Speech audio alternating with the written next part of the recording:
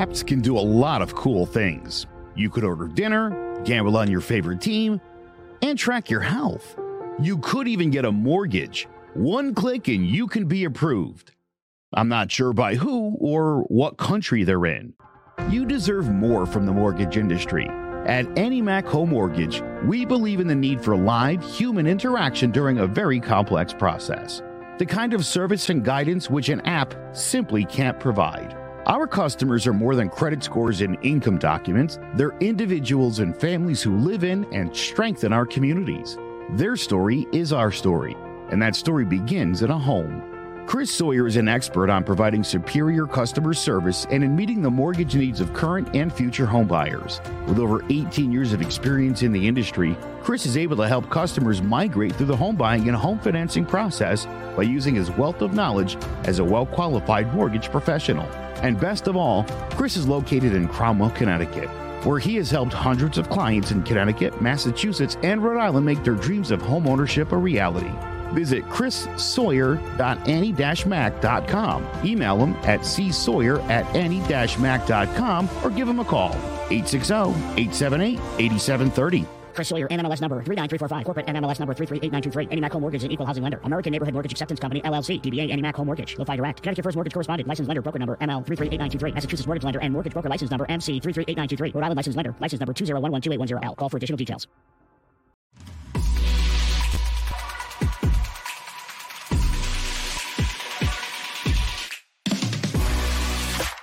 Sanderson looking in, zone for a pass. He's looking for King, intercepted. He's going to go down the right side. Lawrence down to the 20, 30, down to the 40. He might go all the way. 3rd down and 7. Good jump off the line by Strahan, who gets the sack. Pressure from Thomas off the edge. Eli Manning stays on his feet, airs it out down the field. It is caught by Tyree. 4-man rush. Eli throwing into traffic on the sideline. They're going to rule the catch by Manning. Welcome to Jawing About the G-Men, a CMG Sports Podcast. I'm Joe McGuire along with King Zay. The New York Football Giants going to be suiting them up this coming Thursday at Foxborough Stadium in New England against the Patriots. And I'm sure you're excited that football is back. I think everybody's excited for it. What expectations do you have for the Giants in the preseason? Thinking about, obviously, a year ago, Zay, when they didn't play anybody at all in these games, and it showed the first few weeks of the season.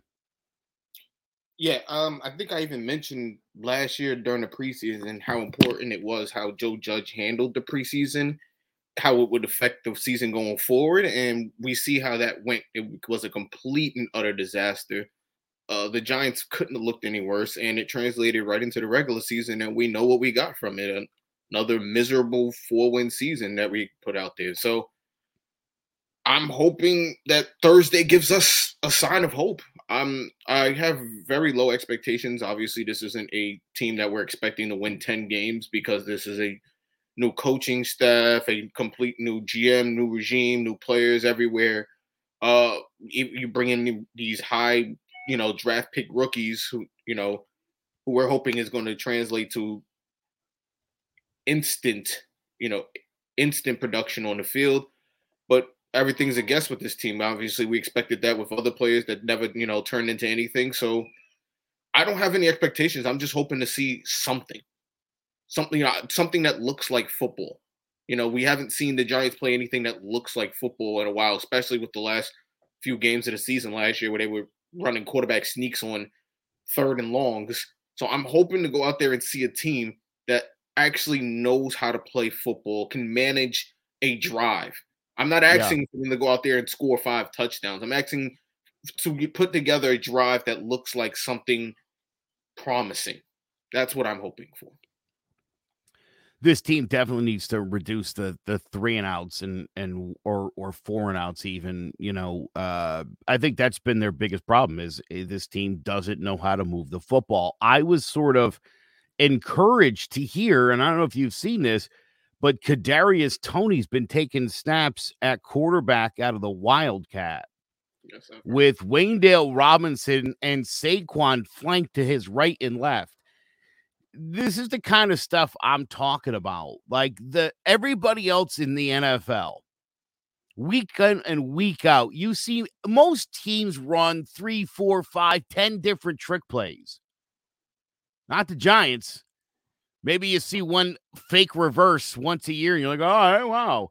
I think this team needs an offense that is concurrent with the year that we're living in. Yeah. And they've got the talent and they've got the guys that can do it. Now it's a matter of, it seemed over the course of the first few days of practice, Daniel Jones was not playing particularly well. It's gotten better. I think he was 5 of his first 12. He's 15 for 26 in practice. It's critics again, but because I heard that he went 14 for 21 and they said he did terrible. And again, 14 for 21 in a simulated situation, that's not really terrible.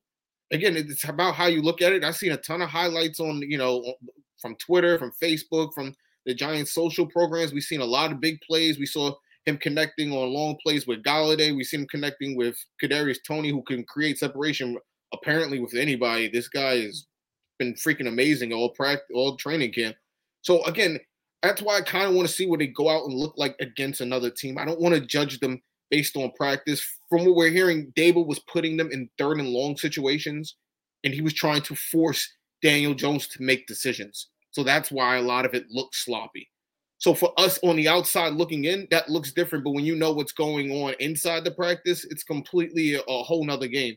So I'm hoping that was the case, that he's trying to force him to make better decisions and, trying to force him to get rid of some of the errors that he's been, accustomed to in the past. And I hope that's really was the case. And again, only we'll find out Thursday. I'm expecting to see starters from the get-go of this game. Yeah, I listen, to me, they best all be in there for the first quarter. Yeah.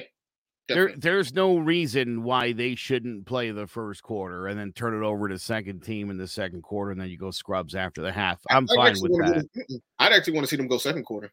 You're talking about I'd like to see that too. I'm gonna say if they can get out there and they can have, put it like this, if they come out and it's 2 disastrous drives, I'll make them play the whole game.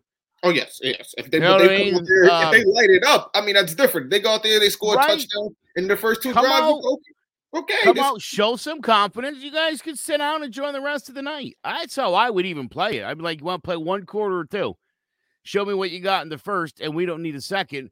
By the way, there's been a spat in the last couple of days of some important injuries, and specifically to the tackle position. Matt Gano, who the Giants had signed, he missed all of the 2021 season, but he had been with the Atlanta Falcons, had a neck injury, which caused him to miss part of the 2021 season, injured the neck in practice. Not only is he out, his career is likely over. And more bad news, Marcus McKethan, who was the 5th round pick out of Carolina, a guy everybody was super excited about. After Gano got hurt, he had been playing guard. They were like, hey, you're going to be the backup tackle at both. Now he's out for the season with a season-ending knee injury. Yeah. So seen a little bit of that. Adoree Jackson, yesterday, cramped up after a long drive by the offense, which I like that. The offense was on the field for so long, the defense started cramping up. That makes me feel good. Is that a good sign for the offense, or is that a bad sign for the defense? I want to assume it's a good sign for the offense, but who knows? The Giants did add offensive tackle Will Holden, who immediately upon arriving at camp was already playing backup right tackle. So there is some depth issues there for the Giants, but otherwise, I'm liking a lot of what I'm seeing out of camp. I'm still hearing, and I know you want us to all sort of manage the expectations of Kayvon Thibodeau, but he's really been a handful and has been impressing his teammates. And again, I realize this is just practice here, but This guy's got a motor and a lot of talent. And I don't know, Zay. I feel like the best thing that could have happened to Kayvon Thibodeau was coming to New York. I'll say this. Everyone plays great when the record is 0-0 and when you have a winning record. I want to see how he performs when the team is down, when the team has a losing record. That's how I want to see how he performs. Where's the leadership there? How's the motor there? When the Giants are, getting blown out in the game, is he still playing to the end of, or is he just slacking off because the Giants are losing by a couple of touchdowns? That's what I want to see. Honestly, that's what I say. I can't judge a player until I see him play. Again, he could be as great as he wants to be in college. College is college. This is the NFL. This is the cream of the crop. Not everyone makes it here. You really have to be talented to make it here. And I honestly feel like I want to see what he does when things are tough. Everyone plays good when things are going great. When things are going well, everything is good. We love Saquon Barkley that year. The Giants were 11-5, and he was playing great. We loved Saquon Barkley. But then when the years were rough, maybe he's a bust. Maybe we should trade him, I want to see how you perform when you're down and out. That's what I want to see. Listen, I love Saquon Barkley, and I'm a firm defender of both him and Daniel Jones still at this point. I don't love some of the things Saquon Barkley has been saying of late. All that, like, if you're not with me now, when I break through and try to block all the noise, and it's like, dude, this guy needs to understand one thing: get on the field and perform, and everything will be fine. It's as easy as that. But for him to somehow misinterpret this as like the fans aren't being supportive of him, it's like, Saquon, you do realize we're at the point where there's people saying you're a bust. It's on you to disprove it. It's not the fans' fault. It's not our fault that he doesn't play enough games, and that when he's been in there, you really you didn't see a lot of the explosiveness, and that was definitely cause for concern. Do you think Saquon's head is on right at this point, or is he, because it seems like he's given a lot of credence to the criticism, is it in his head? It's definitely in his head. It has to be. You're talking about a guy who's had 2 injury-prone seasons back-to-back, just not what he was coming out of college, who he is. He has an ego, just like every other player in this league. His ego has been affected by his past 2 results the last few seasons. And that's what I kind of explain to people about Eli Manning, which makes him so great. The man was basically a blank head.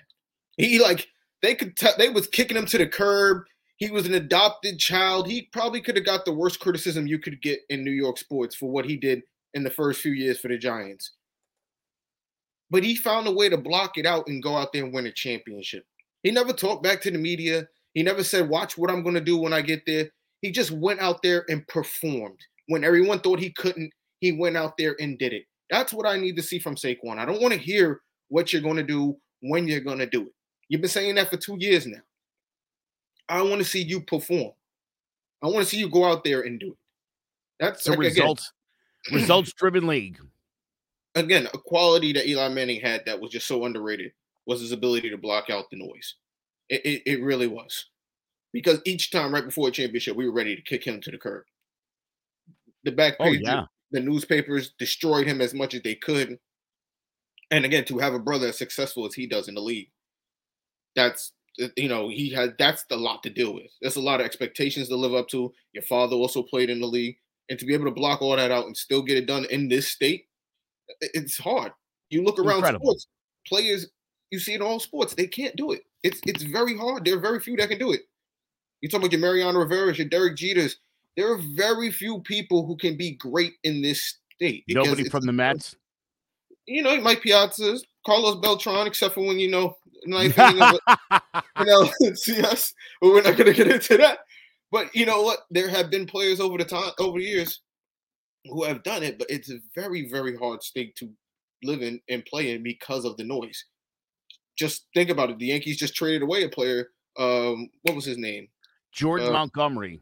No, the one that couldn't hit. Oh, Gallo. Joey Gallo again. And he mentioned he couldn't stand playing in New York. It's difficult to play in New York. The fans hate you. The crowd hates you. The reporters hate you. and you can't get away from it. He said he didn't even go out at night because he couldn't get away from it. It's difficult to play here. And again, to do what Eli Manning did, because I don't want to divert from football, it was amazing to be able to put all that to the side. And Tom Coughlin, too. You have to be gritty to play here. That's what we need from you, Saquon. We don't need talking. We need gritty play.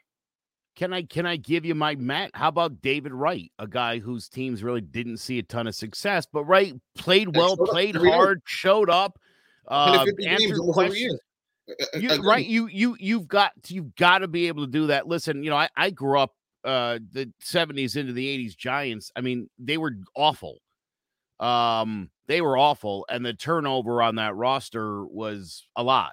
Guys didn't tend to stick around. The few that did were people like Harry Carson and George Martin, who would play a pivotal role when you got to 86. But again, it was so much quit on the Giants in the late 70s and early 80s. And those two guys were able to sort of rise above. And when the talent started showing up, and then obviously LT did too, it was all over from there. But let me ask you this. I think we sort of hit on this, but overall, we kind of talked about the offense. What would you need to see from the Giants here in the preseason? Again, I don't care what the record is. I know you don't either. What do you want to see in the preseason? What would give you faith going into this season that this is not going to be another 4-win debacle? I want to see a team. I want to see a functional team, if that's the best way to put it. I want to see a team that goes out there and players look like they know where they're supposed to be and doing what they're supposed to be doing. I'm not necessarily worried about the results yet. I'm worried about you being where you're supposed to be. If if Daniel Jones gets sacked, okay, but you were there where you needed to be. You stepped up, you picked up your block at running back. It wasn't your fault. I want to see that. You know what I'm saying? If Daniel Jones gets sacked for holding the ball too long, that's on him. But I want to see a team that knows how to play football. That's what I want to see. We haven't for a couple years seen a team that knows how to play football. We've seen teams that get penalties every drive, it seems like, killing them. Games they could have come back and won, but penalties killing them. I want to see a disciplined team that knows how to play functional football. That's what I want to see. I'm not necessarily worried about the results week 1 in the preseason. Obviously, as we go through the preseason, I want to see, some more competitiveness. But right now, I just want to see that you guys know what you're doing. You understand the playbook. You get what the coaches are, putting out there. You're taking it in. Because I'm hearing a lot from the players that they like the coaches. They like, they're buying into the system. Now I want to see that buy-in. I don't want to hear it. I want to see the buy-in. Enough of the talking. There's too much talking going on with this team. I think we need to see them play and just do it. Because again, I still feel they're in a winnable division. Very winnable division. If you could play functional football, you have talent everywhere. We've seen this. We've seen the talent. My feelings about the Joe Judge era, and I was especially leading up to him actually getting fired. I talked about the discipline, and I talked about the propensity to make penalties at terrible moments in games. For me, that was the reason Joe Judge couldn't come back because, again, young team, there's a lot going on. It's unfortunate, obviously. Look, Daniel Jones has to learn a whole other offense. This will be the third different offense he's had to learn since he's been the Giants quarterback, and that is asking a lot, especially of a guy who didn't really seem to master the first 2 playbooks he had. So now here's a third offense that they're throwing at this guy. Let's see what happens. But it's like you, listen, I need to see this team be able to move the football. This isn't 1985. Really 3 and outs, that doesn't even make sense anymore. Everybody in this league is going to get a first down on those first 3 plays. It's so rare to see the 3 and outs, and the Giants, it's like if you look at the box score afterwards, it's about half the drives. They've got to consistently start moving the football. I think having an offense, again, more conducive to being in 2022 is going to make a lot of sense. Oh, I think as far as the defense is concerned, a lot of it is going to play into what the offense does. we've seen some decent Giant defenses the last couple of seasons. The better unit of the two. Inevitably, they get exposed in these games when the Giants, hold the football for 23 minutes of a game, and the defense spends 36 out on the field. It's just I need to see a balanced football team. I need to see a team. The special teams last year for the Giants was really good, and Graham Gano is a great kicker. So there's a couple questions on defense. But for the most part, that looks like a unit that's going to be able to start winning football games in the future. Can this offense look competent? Can Daniel Jones lead this offense? Can they stay on the football field? If they could get out at least to midfield or beyond on most of their drives, it will make a world of difference for this team and for the results. But to me, it all matters whether or not this. Because I like that they like Dable, but they liked Judge, and they liked McAdoo, and they liked Shermer. I wouldn't say that. I wouldn't say nice they like guys. Judge. I wouldn't say they like Judge. I would say certain players like Judge. Not everyone really bought into Judge because a lot of people weren't fans of his tactics. The running on mess up plays, they treated them almost like high school kids. There were a lot of people who in the locker room didn't come up front saying it, but they didn't like Joe Judge. And we heard through the years of Joe Judge being there, the whispers of players not liking him, and these players didn't want to come out, and then he had to go out and answer in front of the camera that all the guys like him. There was issues there within there, but it just never really came out. I don't think a ton of people bought into Joe Judge or like Joe Judge, but I think they were okay with him as a person, if you get what I mean. I don't think they liked him as a coach, but I thought that, they might have liked him as a guy. I don't think they personally liked him as a coach. I'll be honest, all the running and treating them like a high school football team, which is very much what I think was going on there. I think A is indicative of a guy who had no real coaching experience. Yeah. You would coach like a high school coach if you didn't know any better. That seems like the right thing to do, kind of, I don't like that. But my fear is, and listen, I know everybody loves Brian Dable. But it kind of was the same thing with these other guys. How do we know this is the right guy? And I say that because, the Giants have won championships with two coaches, Parcells and Coughlin. Mm-hmm. And those guys were, as it turned out, on a whole other level when as far as coaches are concerned. You don't just become Bill Parcells. But those two guys also, the things they had in common, they held players accountable. That's what Dable has to be able to do. He has to be able to go out there and look in front of the cameras after a loss and go, look, quarterback's got to play better. Running back's got to run harder. You got to start putting people on the spot. Honestly, these guys are getting paid way too much money to be going out there and not looking like they know how to play football. If you coach them up and he knows it, he needs to go out there and say it. If it's on his end, then he has to go out there and own it. I'm not with throwing anyone under the bus, but holding someone accountable is completely different than throwing someone under the bus. They have to know the difference. Throwing someone under the bus is like, hey, could have won the game if we didn't have Daniel Jones. But saying, hey, look, the quarterback needs to go out there and play better. We're going to work on it and get better next week. That helps you out. I think they need to be able to hold them accountable. Throwing somebody under the bus, by the way, just for clarification, is when Brian Flores tells Tua Tagovailoa, I wish we would have drafted Mac Jones. Look, the Brian Flores situation is a mess. We're not Yeah, I don't want to deep dive into that anymore. But still to come, we've got our GOATed segment. We're going to talk about sports villains. But coming up next, we're going to talk about Zay's favorite player, Deshaun Watson and his Cleveland Browns. That's next on Joe About the G-Men. There's no bigger investment than home ownership. And to make sure the house is up to your standards, you need a professional to look it over. Brian Flanagan from Shamrock Home Inspections is a licensed home inspector and a member of the Connecticut Association of Home Inspectors. Brian was a contractor for over 15 years, so he knows how homes should be constructed and how mechanicals should work. What makes me a good home inspector was the 20 years that I was a home improvement person, doing all the different repairs that I have done and what other people have done wrong that I had to go out and fix. So I have a pretty quick eye on seeing what's right and what's wrong. Before you move, call Shamrock Home Inspections.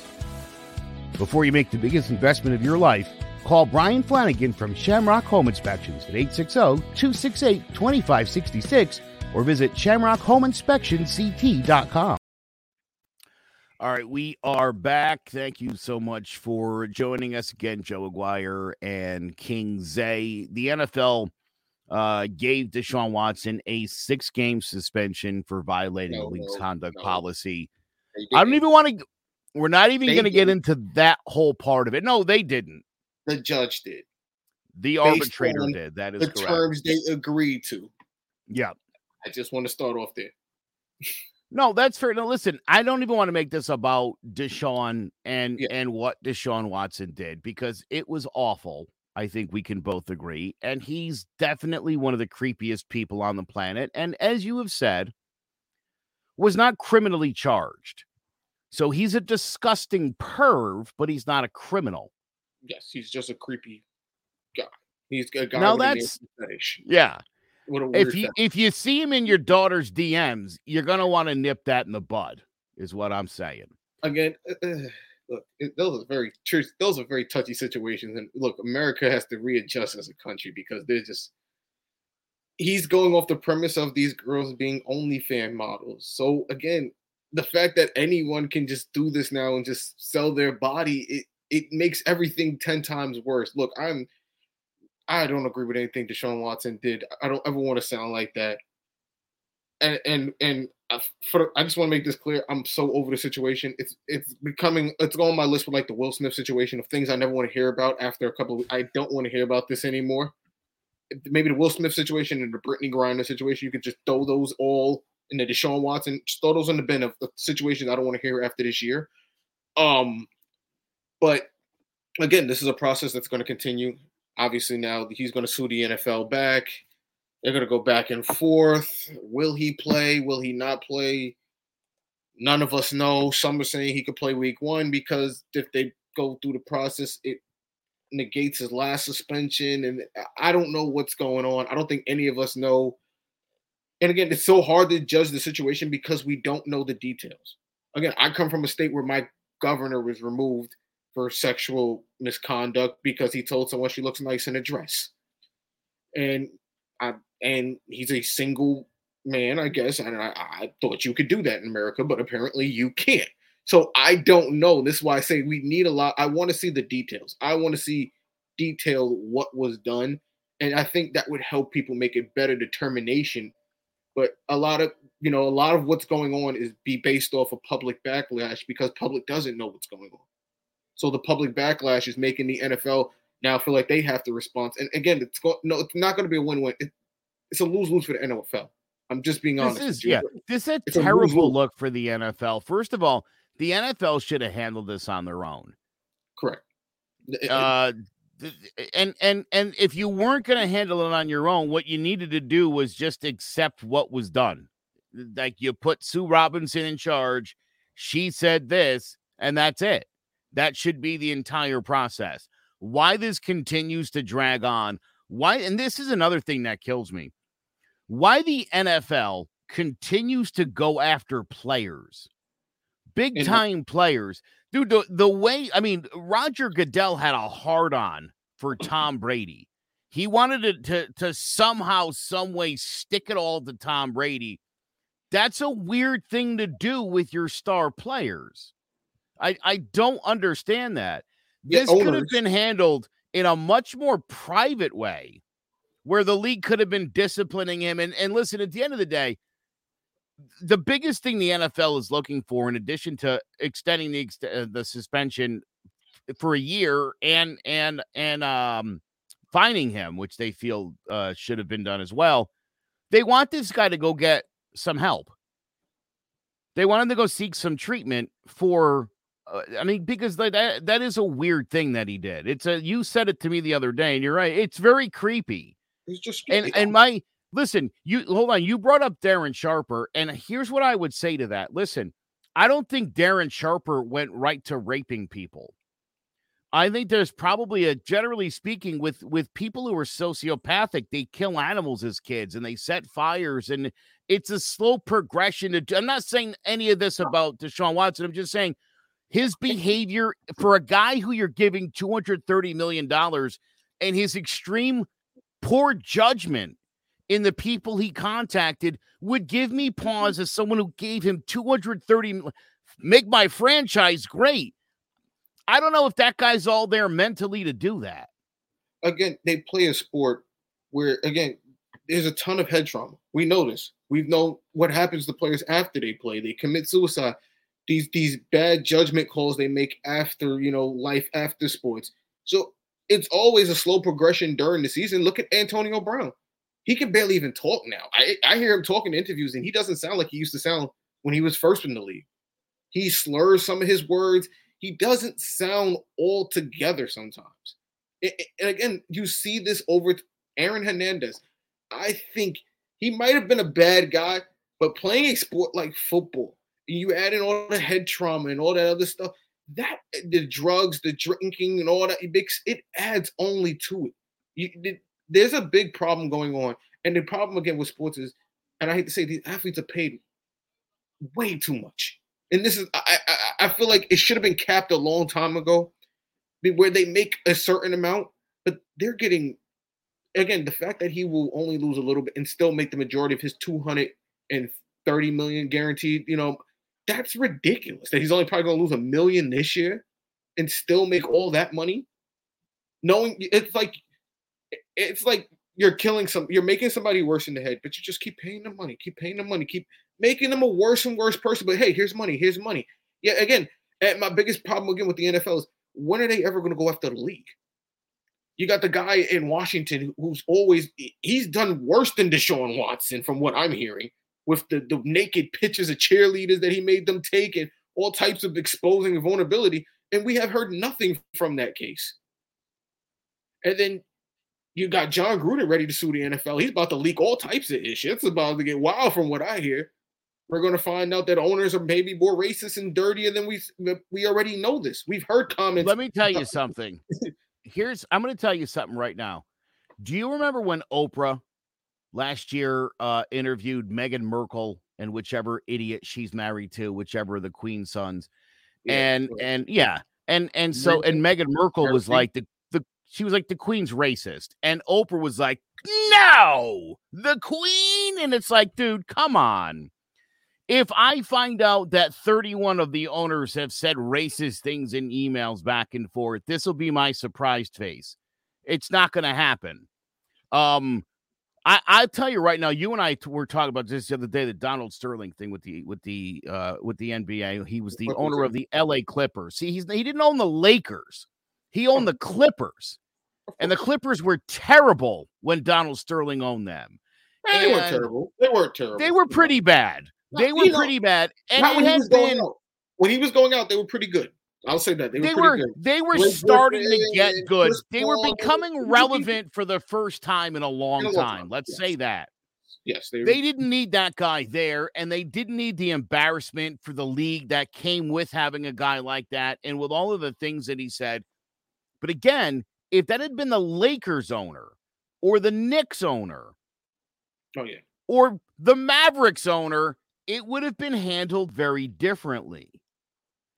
Yeah, the fact that Bob Kraft, the fact that now I'm totally blanking on his name, the Skins owner, that dirty birdie, Dan Commanders owner, the Commanders owner. Please, what did I just say? Please don't get us censored. Yeah, Dan Snyder. Dan Snyder, right? Yeah, is that his name? Dan Snyder. Yes, yeah.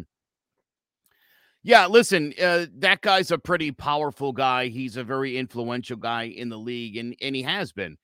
If this was the Eagles owner we were talking about, they would have run a guy out of the league. You don't even know that guy. I don't either.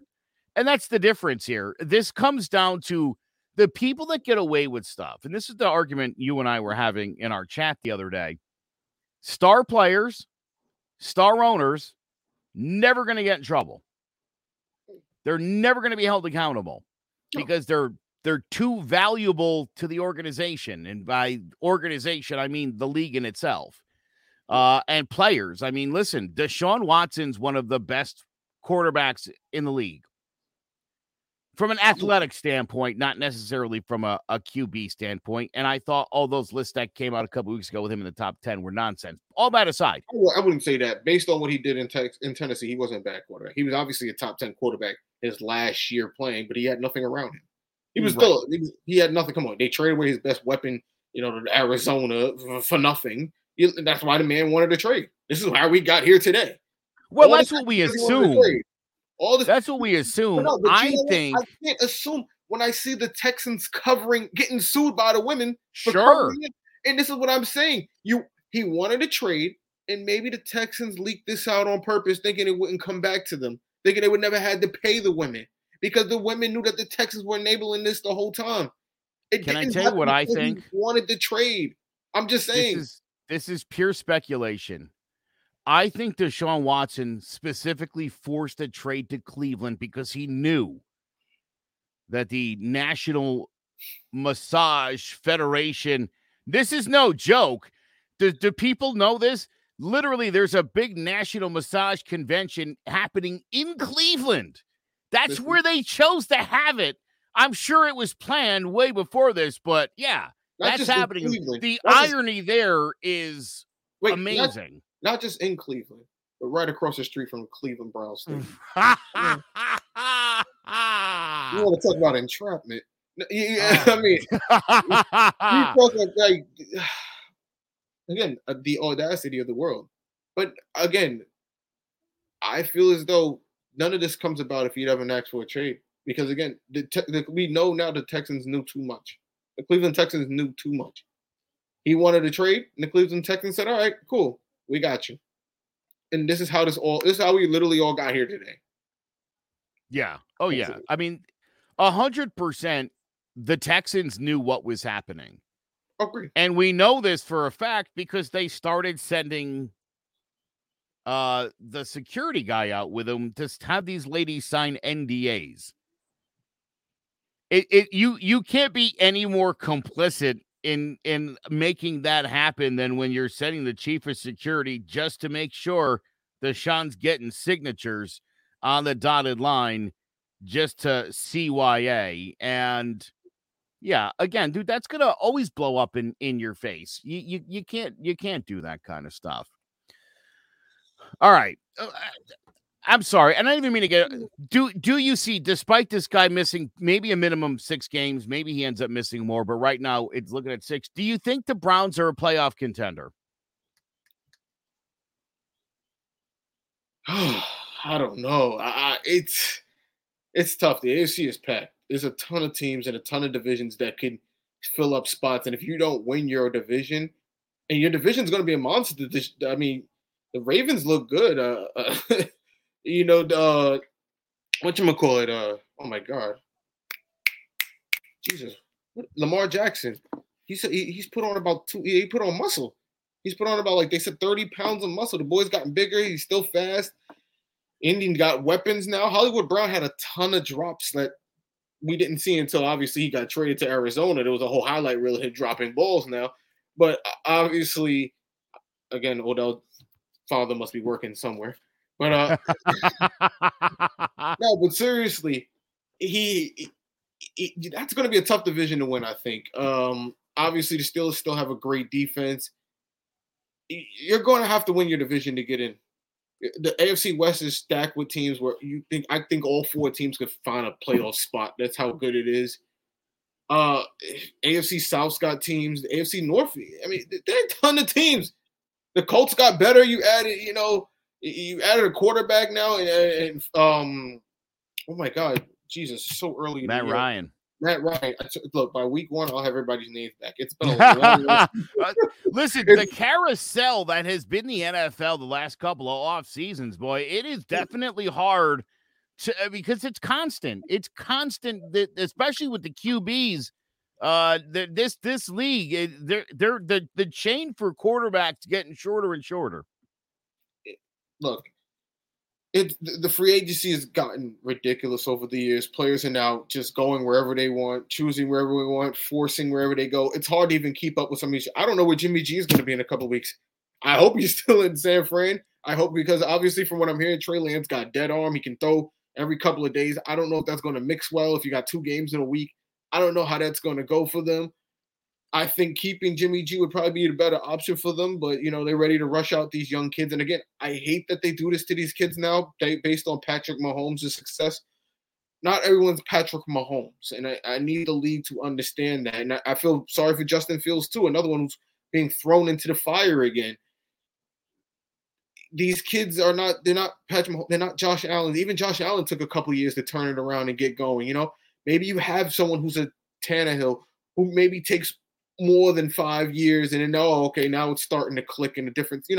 You can't just put these kids in the fire and want them to be Pat Mahomes. I feel bad for them, but again, like you said, the carousel, the movement of players has been ridiculous over the years.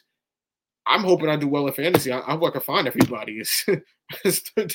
Right now, seriously, right? Like, no joke, man. You're talking about a league of 32 teams with 53-man rosters. This isn't trying to remember, a 12-man NBA roster or a 26-man baseball roster. That's a lot of people to remember, and there's more teams. And there's big names moving, too. Yeah. Look at Miami. I'm supposed to remember Tyreek Hill's in Miami now. Imagine that. Again, moves we didn't see in the offseason coming. This is the NFL now. All right. We have one last bit we're going to do here. It's our goated section, and the topic is sports villains. We will hit that right after one last quick message. Hi everyone, I'm Owen Muniz, host of the All Four Downs podcast. Football season is near and we have the podcast for you. Subscribe and follow the YouTube channel for insights on picks, sports betting, on all NFL, college football, and the upcoming XFL games. It's All Four Downs. Presented by Clovercrest Media. All right, we are back. Make sure you check out that show, All Four Downs. It's very good. We do college football. When the XFL comes back, we'll be doing that as well. We need a Notre Dame analyst. The big team without a real conference, they needed someone to keep up with them. Well, you're certainly welcome to join us, and we would love that. All right, listen, let's talk goats. Let's talk about the biggest goat villains in sports. Who do you think is... And listen, we're going to make this kind of a two-parter. Number one, on-field performance. Who is the biggest sports villain on the field and then off the field? Or you're welcome if you'd like to do both. Now, here's the thing. What sport are we talking about? Because I'm a tormented soul. It could be... This is one of Jace's questions. It doesn't specify a sport or a century, so you got free reign here. I'm thinking if we're talking football, I'm thinking someone like Ndamukong Suh, a dirty player, a biter, a guy who's stomped on people, known for playing a little dirty. Is it a villain to you or a villain in general? A villain in general. Okay, because I was like, is it a villain for me? Because how much time do we got? Because I'm a Knicks, Mets, and Giants fan. We can do this all day. I can start listing players like Reggie Miller, who tormented my Knicks for years. Yes, sir. I still hate that guy. Oh, bro, it's an eye roller. Kobe Bryant, another villain of sports. We can do this. I'm telling you now, we can do this all day if we wanted to. But for me, I got two. I want to say Deshaun Jackson. And I only say Deshaun Jackson not because of one highlight that will live forever in sports.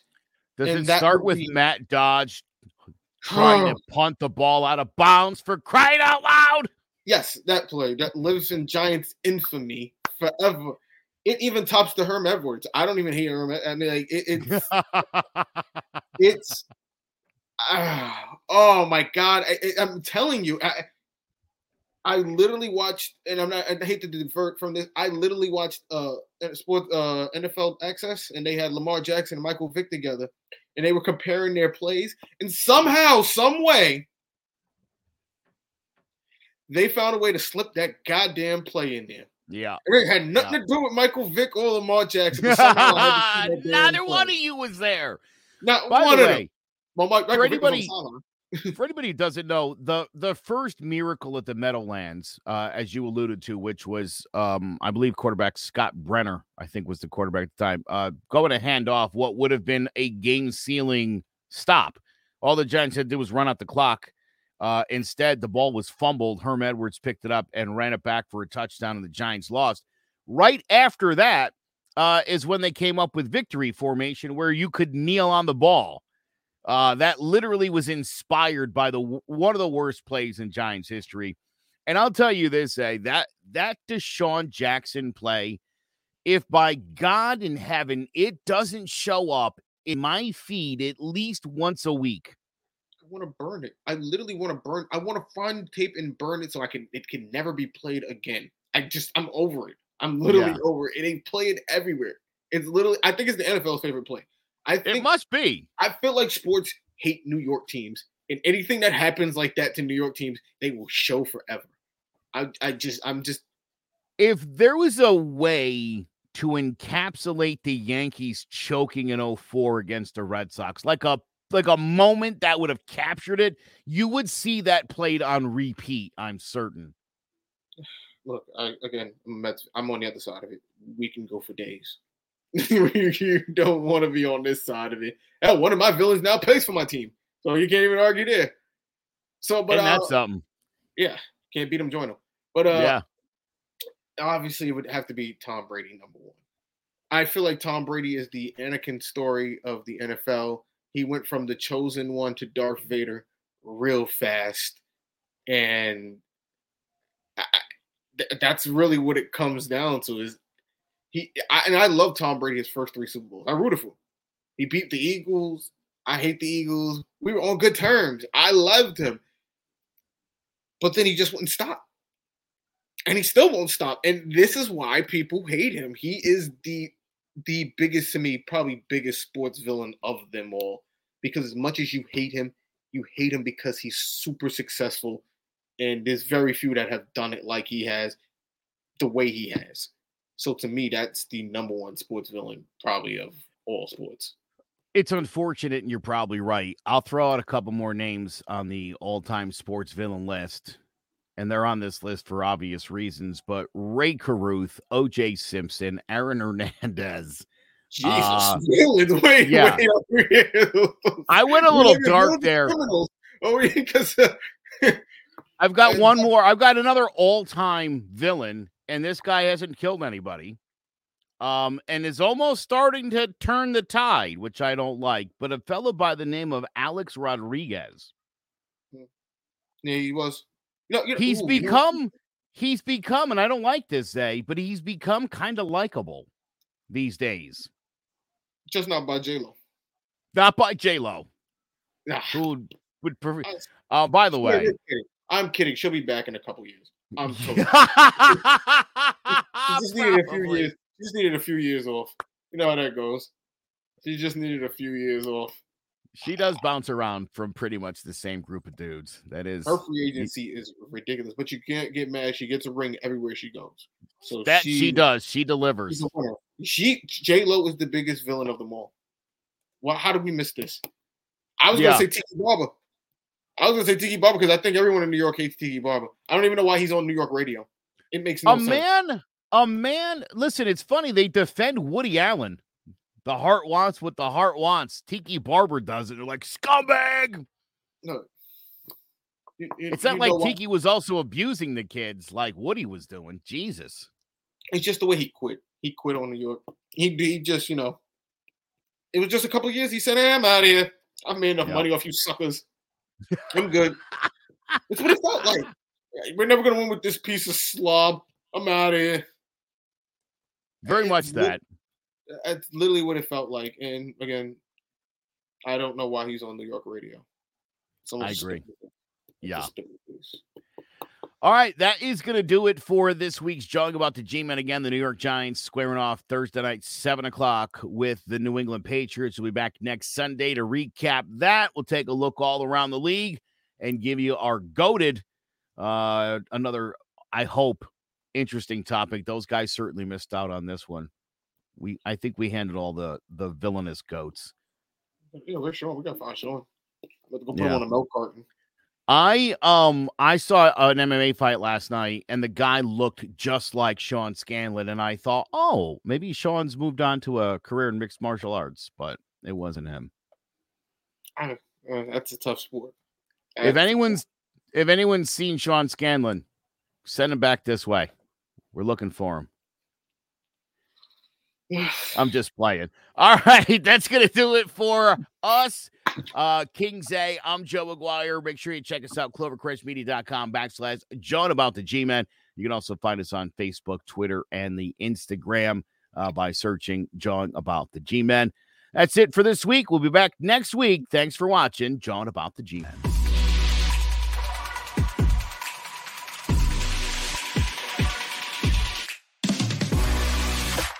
Sanderson looking in, zone for a pass. He's looking for King, intercepted. He's going to go down the right side. Lawrence down to the 20, 30, down to the 40. He might go all the way. 3rd down and 7. Good jump off the line by Strahan, who gets the sack.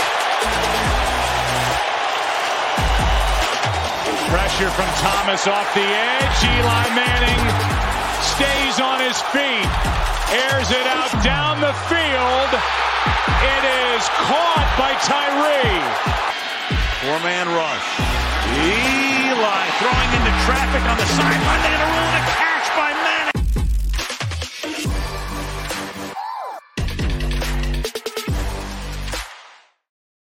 Manning. We can expect another wet summer in Connecticut, and that means more mosquitoes than ever. If you don't have your home serviced for mosquito control and you find you're spending most of your outside time swatting those little pests, or you did have your yard sprayed but you still have bites all over your body, you're in luck. Mosquito Shield of Central Connecticut provides the best value in mosquito control services because of how they treat your yard using the Mosquito Shield tailored treatment system. All mosquito control service is not the same. They don't use a fixed schedule or an identical product, one-size-fits-all service program.